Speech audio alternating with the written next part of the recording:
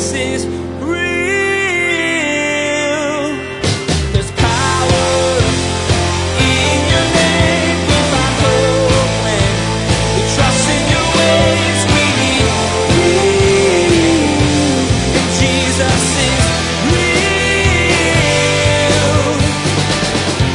People say to me all the time, oh, Daniel, I can't believe it. You're such a smart person and you have so much going for you. Why would you need a crutch like religion? I'm like, because I got a broken leg and I got a broken life. And the gospel's for people willing to say, I don't have it all together. And God loves me and He's changing me right where I am. The gospel isn't for people who say, I don't need any help. There's nothing worse than thinking that you're whole when realizing that you're leaking. There's nothing worse than that. Desperation can drive us straight off the rails of our walk with Jesus. One day we're walking in faith with Him, then a situation arises that threatens our plans, and we spring into action without going to God first. Today, Rachel and Leah get caught up in a war of their own making. And as Pastor Daniel leads us through Genesis 29, we'll hear how their angst creates a colossal mess. Now, here's Pastor Daniel in Genesis 29, verse 1, with his continuing study entitled, Jacob, Rachel, and Leah. Jesus is real. Every time polygamy is described, it's always negative. Why? Because the ways of God is always subversive to certain aspects of the host culture. That's what the Bible is. That's what Christianity is today. God's people following Jesus is meant to undercut, to undermine the host culture that we live in. The economics. I heard someone say this, that, people think Jesus is really great, but they don't think He's very smart. It's so interesting to watch the church be used as a political niche group, as if the economics of Jesus has anything to do with either, on its extreme form, socialism or capitalism. I mean, does Jesus condone either of those? No, not at all. Now, don't get me wrong, we have to vote based on the lesser of two evils, but that doesn't mean we have to live based on the lesser of two evils. The economics of Jesus are actually pretty crazy, because Jesus tells you that you should give it all away. Not by law, but because you can. So we follow Jesus, but do we really give it all away? And I preach to myself on this. Most people would rather follow Donald Trump's financial advice, or Robert Kiyosaki's financial advice, or Warren Buffett's financial advice, rather than the economics of Jesus. See, our culture, the politics tell us that we should live a certain way, but Jesus says, no, I want you to live completely different. See, Jesus offends both sides, because the gospel of Jesus Christ and us as the people of God following Him, we undercut the predominant culture, whether it's left or right. I always tell people, as a Christian, I don't want to be on the left side of the aisle, on the right side. I want to be on the up side of the aisle. Because Jesus doesn't say be on the left or be on the right. He says, seek the kingdom of God and all of my righteousness, and all these things will be added. So forget being on the left. Let's be upward. Let's be vertical. Because as we live our lives to God, then we're going to go straight on through that narrow gate. See, the people of God are always meant on every turn to be treacherous and traitorous to the predominant paradigm of a culture. It was true thousands of years ago in the Old Testament. It was true 2,000 years ago when the Son of God walked on the earth, and it's been true in every generation of the people of God. And we, as a church, are learning how to walk subversively to 21st century American culture. We're learning how. And we're doing it together. We're traveling that path together, saying, listen, I don't have to be Americanized. I can just follow Jesus in this context. And it's going to look unique. But I guarantee you, no political party is going to encourage you to follow Jesus. You know why? Because they're all about staying in power, not about giving up power. I mean, Jesus' view of power is not, if you have it, you serve the world because you have it. That's what I love about politicians. It's a bad, no one's cutting their salaries. No one's giving up their pension plans. Oh, they're so good. No, they're not. They all need Jesus. A godly government would say, you know what, listen, we need to fix this. And we're not going to fix it by either more regulation or less regulation. We're going to fix it by, oh yeah, we make $100,000 a year for the rest of our lives for serving for 2 years. It's a good use of our tax dollars, right? The richest, wealthiest country in the world, and we have a huge population of poor people. Is that loving our neighbors as ourselves? No. I don't know about you guys, but I want to go the Jesus way. I'm sure you're going to vote for a political party. I'm not saying that. But our allegiance isn't to a political party, is it? Because his kingdom is not of this world. So we live here as vacationers through this because we're really living for a greater prize, a different way of life, a new way to be human, a new way to be alive that has everything to do with giving our whole lives to God with all that we are and looking at our neighbor and saying, I am going to treat you the way I wish someone would treat me if I was in your shoes. It's so simple, yet it's so hard, isn't it? You know why? You know why it's so hard? Because Jesus is not a safe person to follow. Have you thought about that? Following Jesus is the least safe option you have. Because Jesus is not playing by the rules of 21st century America. And you know what's awesome? He wasn't playing by the rules of first century Roman Judaic culture or any culture. He is just not playing by the rules of today. He's playing by a whole other set of rules with a whole other scorecard in mind. And for each one of us, God calls us to be subversive, to cut against our culture in some ways. And we have to find out what that is. So I say all that because, you read this and you're like, man, I can't believe Jacob married these 2 women. And I can't believe the Bible would say that. And does the Bible hate women? No, listen. The characterization of polygamy in the Bible actually proves why God ends up outlawing it. And even though David and Solomon, they multiplied wives, God said, don't do it.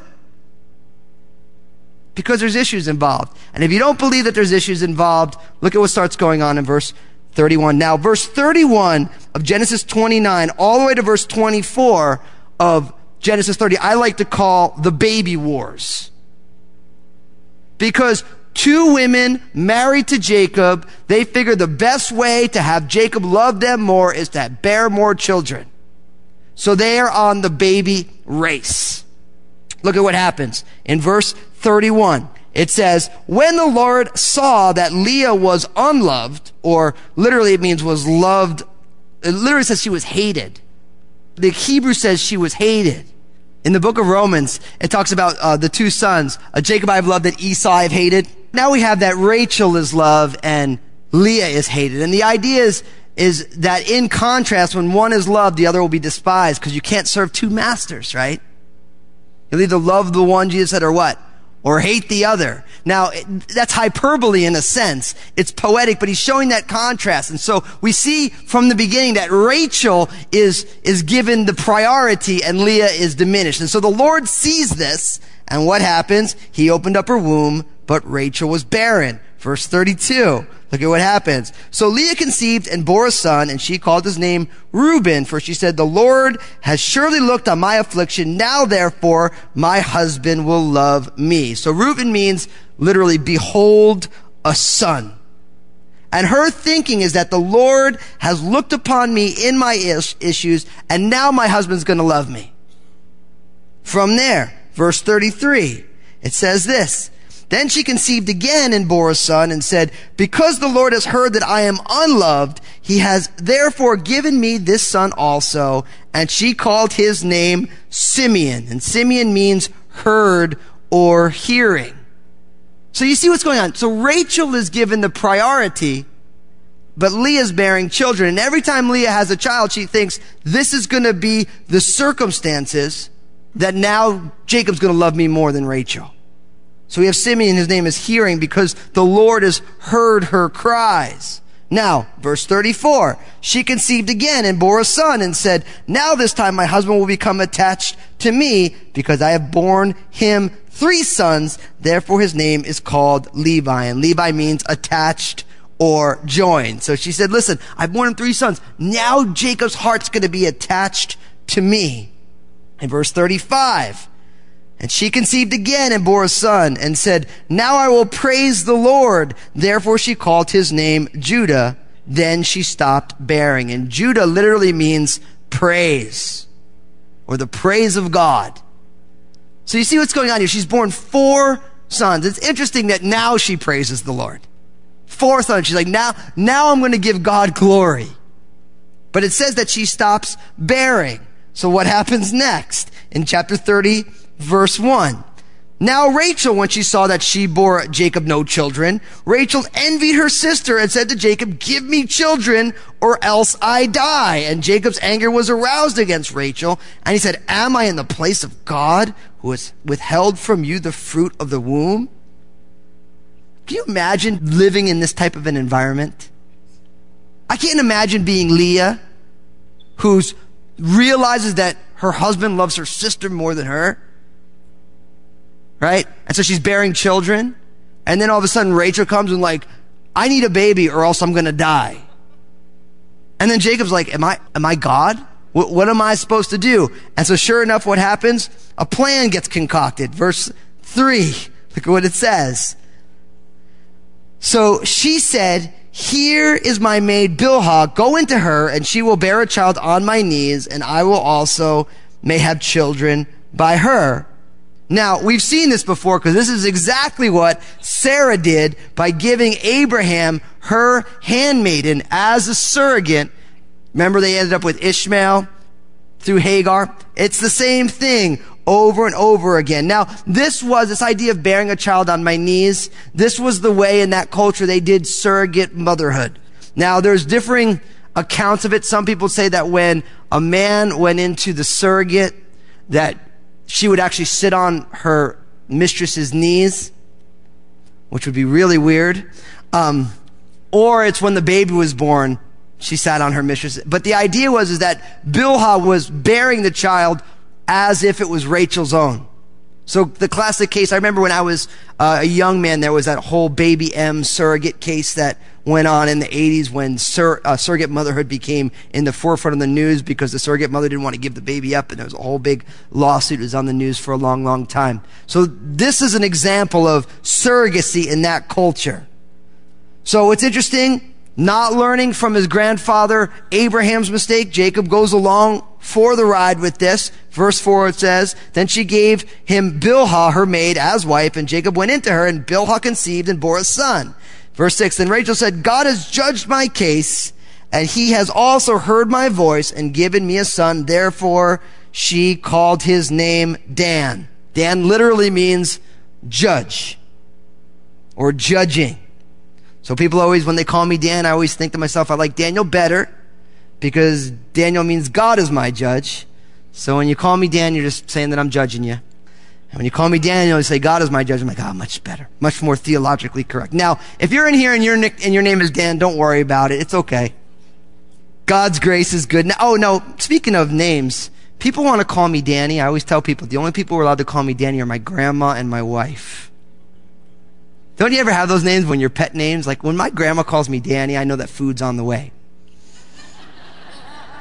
So you can call me Danny, but you better give me a cannoli right after it, you know? Just Danny with a cannoli chaser. I like that. It's good.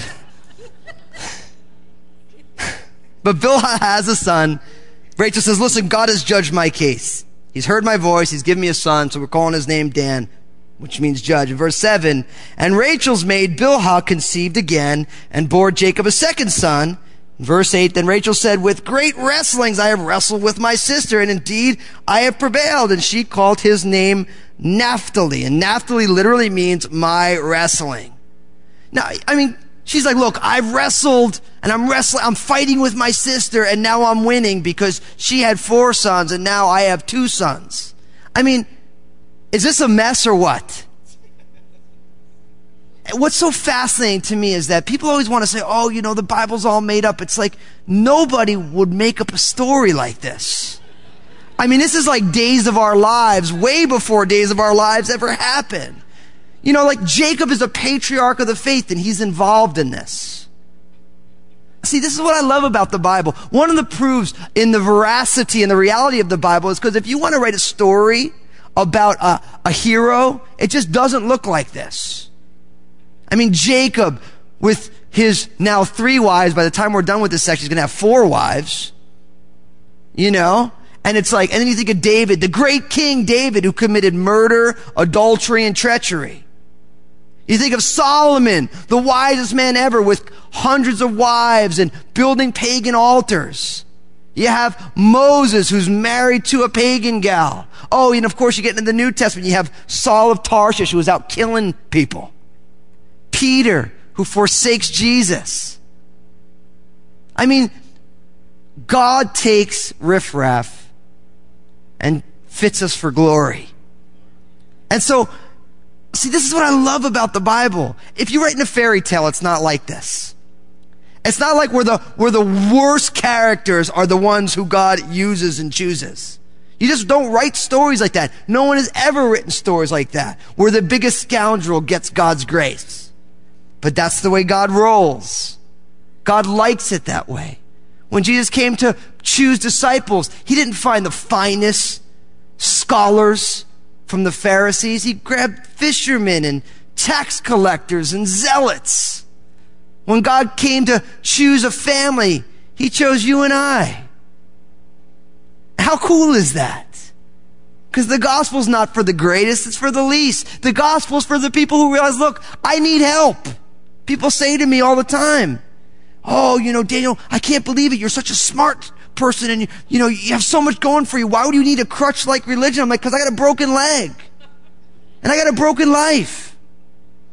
And the gospel's for people willing to say, I don't have it all together. And God loves me and he's changing me right where I am. The gospel isn't for people who say, I don't need any help. There's nothing worse than thinking that you're whole when realizing that you're leaking. There's nothing worse than that. So, and that's an encouragement for us, isn't it? That God loves riffraff. That God takes the foolish things to confound the wise. That God takes people like you and I and chooses to put his spirit in us through faith and transform us and use us for glorious things. Tools fitted for the master's usage. It's awesome. The gospel's awesome. So cool. Now look at verse 9. When Leah saw that she had stopped bearing, she took Zilpah, her maid, and gave her to Jacob, his wife. You see this now? Leah's like, listen, I'm not bearing, and now Rachel's, Bilhah's bearing, and so I got Zilpah, so let's get her in the mix. I mean, that's really what's going on here, and it's not what he says. And she took Zilpah, in verse 9, her maid, and gave her to Jacob as wife, and Leah's maid Zilpah bore Jacob a son, and Leah said, a troop comes, so she called his name Gad, and Gad literally means troop, or good fortune. Because there's 5 boys on that side of the family, so it's like, hey, we have a basketball team going here. We got like a little special forces army here. Verse 12, then Leah's maid Zilpah bore Jacob a second son, and Leah said, I am happy, for the daughters will call me blessed. And she called his name Asher, and Asher means happy. In verse 14, now Reuben went, now, before I start this, you have to realize that, you really think about, you can imagine Jacob's got to be exhausted at this point. This is like, cardio work unlike anything we've seen in the Bible yet. But now things go from really crazy bad, and now it's going to get really bad. Because look at what happens next. Verse 14, now Reuben went in the days of the wheat harvest and found mandrakes in the field and brought them to his mother Leah. Now Rachel said to Leah, please give me some of your son's mandrakes. But she said to her, is it a small matter that you have taken away my husband? Would you take away my son's mandrakes also? And Rachel said, therefore he will lie with you tonight for your son's mandrakes. Now mandrakes in that culture were considered an aphrodisiac and also helped with fertility. So in a sense, mandrakes in that culture were like a fertility drug. And Rachel says, listen, hey, can I have some of those mandrakes? And she's like, look, you got my husband. You want my son's mandrakes also? She's like, listen, I'll trade you a night with Jacob. I didn't write this stuff. I'm just telling you what it says. Look at this. Verse 16, when Jacob came out from the field in the evening, Leah went out to meet him and said, "You must come in to me, for I have surely hired you with my son's mandrakes." I'm going to withhold commentary on that. In the end of the verse, and he lay with her that night, and God listened to Leah, and she conceived and bore Jacob a fifth son. Leah said, "God has given me my wages because I have given my maid to my husband." So she named him Issachar. And Issachar literally means wages or reward. Now you see the irony of this. Rachel traded a night with Jacob for some mandrakes, and then Leah got pregnant. Some of these things I don't even know what to say about it. Like, I'm like, what do you say about this? I mean, this is just crazy what's going on. Now it keeps going. Look at this. Then Leah conceived again and bore Jacob a sixth son. And Leah said, "God has endowed me with a good endowment. Now my husband will dwell with me because I have borne him 6 sons." And he called his name Zebulun. And that means dwelling. So my husband will dwell with me, thus the name. Now think about this. Let me give you verse 21 first. And afterward she bore a daughter and called her name Dinah. And Dinah means judgment. It comes from the same root as Dan. So at this point, Leah had 4 sons, right? And then Bilhah had 2 sons, and then Zilpah had 2 sons, and then now Leah had 2 more sons and a daughter. That's why I call this the baby wars. It's just like, who can have more babies quicker? And then in verse 22, look at this. Then God remembered Rachel, and God listened to her and opened her womb, and she conceived and bore a son and said, "God has taken away my reproach." So she called his name Joseph and said, "The Lord shall add to me another son." Now we have Joseph, and Joseph means he will add. Now what's interesting is when God finally remembers Rachel at the end of this thing, she names him Joseph, and she's speaking prophetically because she's saying, God will add to me another son, which we will see in Genesis 35, which is the birth of Benjamin, which is also Rachel's death because she dies in childbirth for Benjamin. But what you have here in this whole mess is you have the 12 tribes of Israel. That's what you get here from this whole calamity. And why do I make that point? Because we know that the 12 tribes of Israel end up being the foundation of the people of God. Why? Because once again, we see God's grace at work. In the midst of a mess, in the midst of sin and all this stuff, we get God's grace. Still finding a way to bring blessing out of sin. Finding a way to bring beauty out of ashes. Finding a way to see a calamity of 2 sisters married to the same man and now 2 handmaidens also in the mix. And God can bring glory. So listen, no matter what's going on, no matter how rough it is right now, God can do anything through the circumstances of our lives. So be encouraged by that. The Bible is full of messes that God brings glory out of. Jesus is real. Rachel was the preferred wife of Jacob, so God blessed Leah with many sons. But the sisters were in competition, getting their handmaids to have Jacob's children as well. But even though this was not God's plan for them, out of it will come the 12 tribes of Israel. We know that God doesn't need our money, but He uses our finances to help further His kingdom. We want to invite you to partner with us and help expand God's kingdom through Jesus is Real Radio. Your monthly or one-time gift will allow us to continue to grow our radio ministry in other parts of the world, sharing the life-changing experience of knowing that Jesus is real. Simply log on to JesusIsRealRadio.com and select Partner from the main menu. Pastor Daniel covered quite a bit in today's message. Perhaps you'd like to review? You can listen to today's message again by logging on to JesusIsRealRadio.com. Just select today's date from the media player. Another way to get in contact with us is by email. The address is info@JesusIsRealRadio.com. By far, the best way to stay current with everything that you hear on Jesus is Real Radio is to subscribe to the podcast. Subscribing is easy. Just follow the link at JesusIsRealRadio.com. Place a marker in your Bibles and join us next time as Pastor Daniel continues through Genesis, where we'll find Jacob is blessed not only with children, but materially as well. He'll leave Laban, but he won't go empty-handed. Well, that's all the time we have for today's broadcast. On behalf of Pastor Daniel and the entire production team, we want to invite you to join us again for the next edition of Jesus is Real Radio. My life is no typical journey.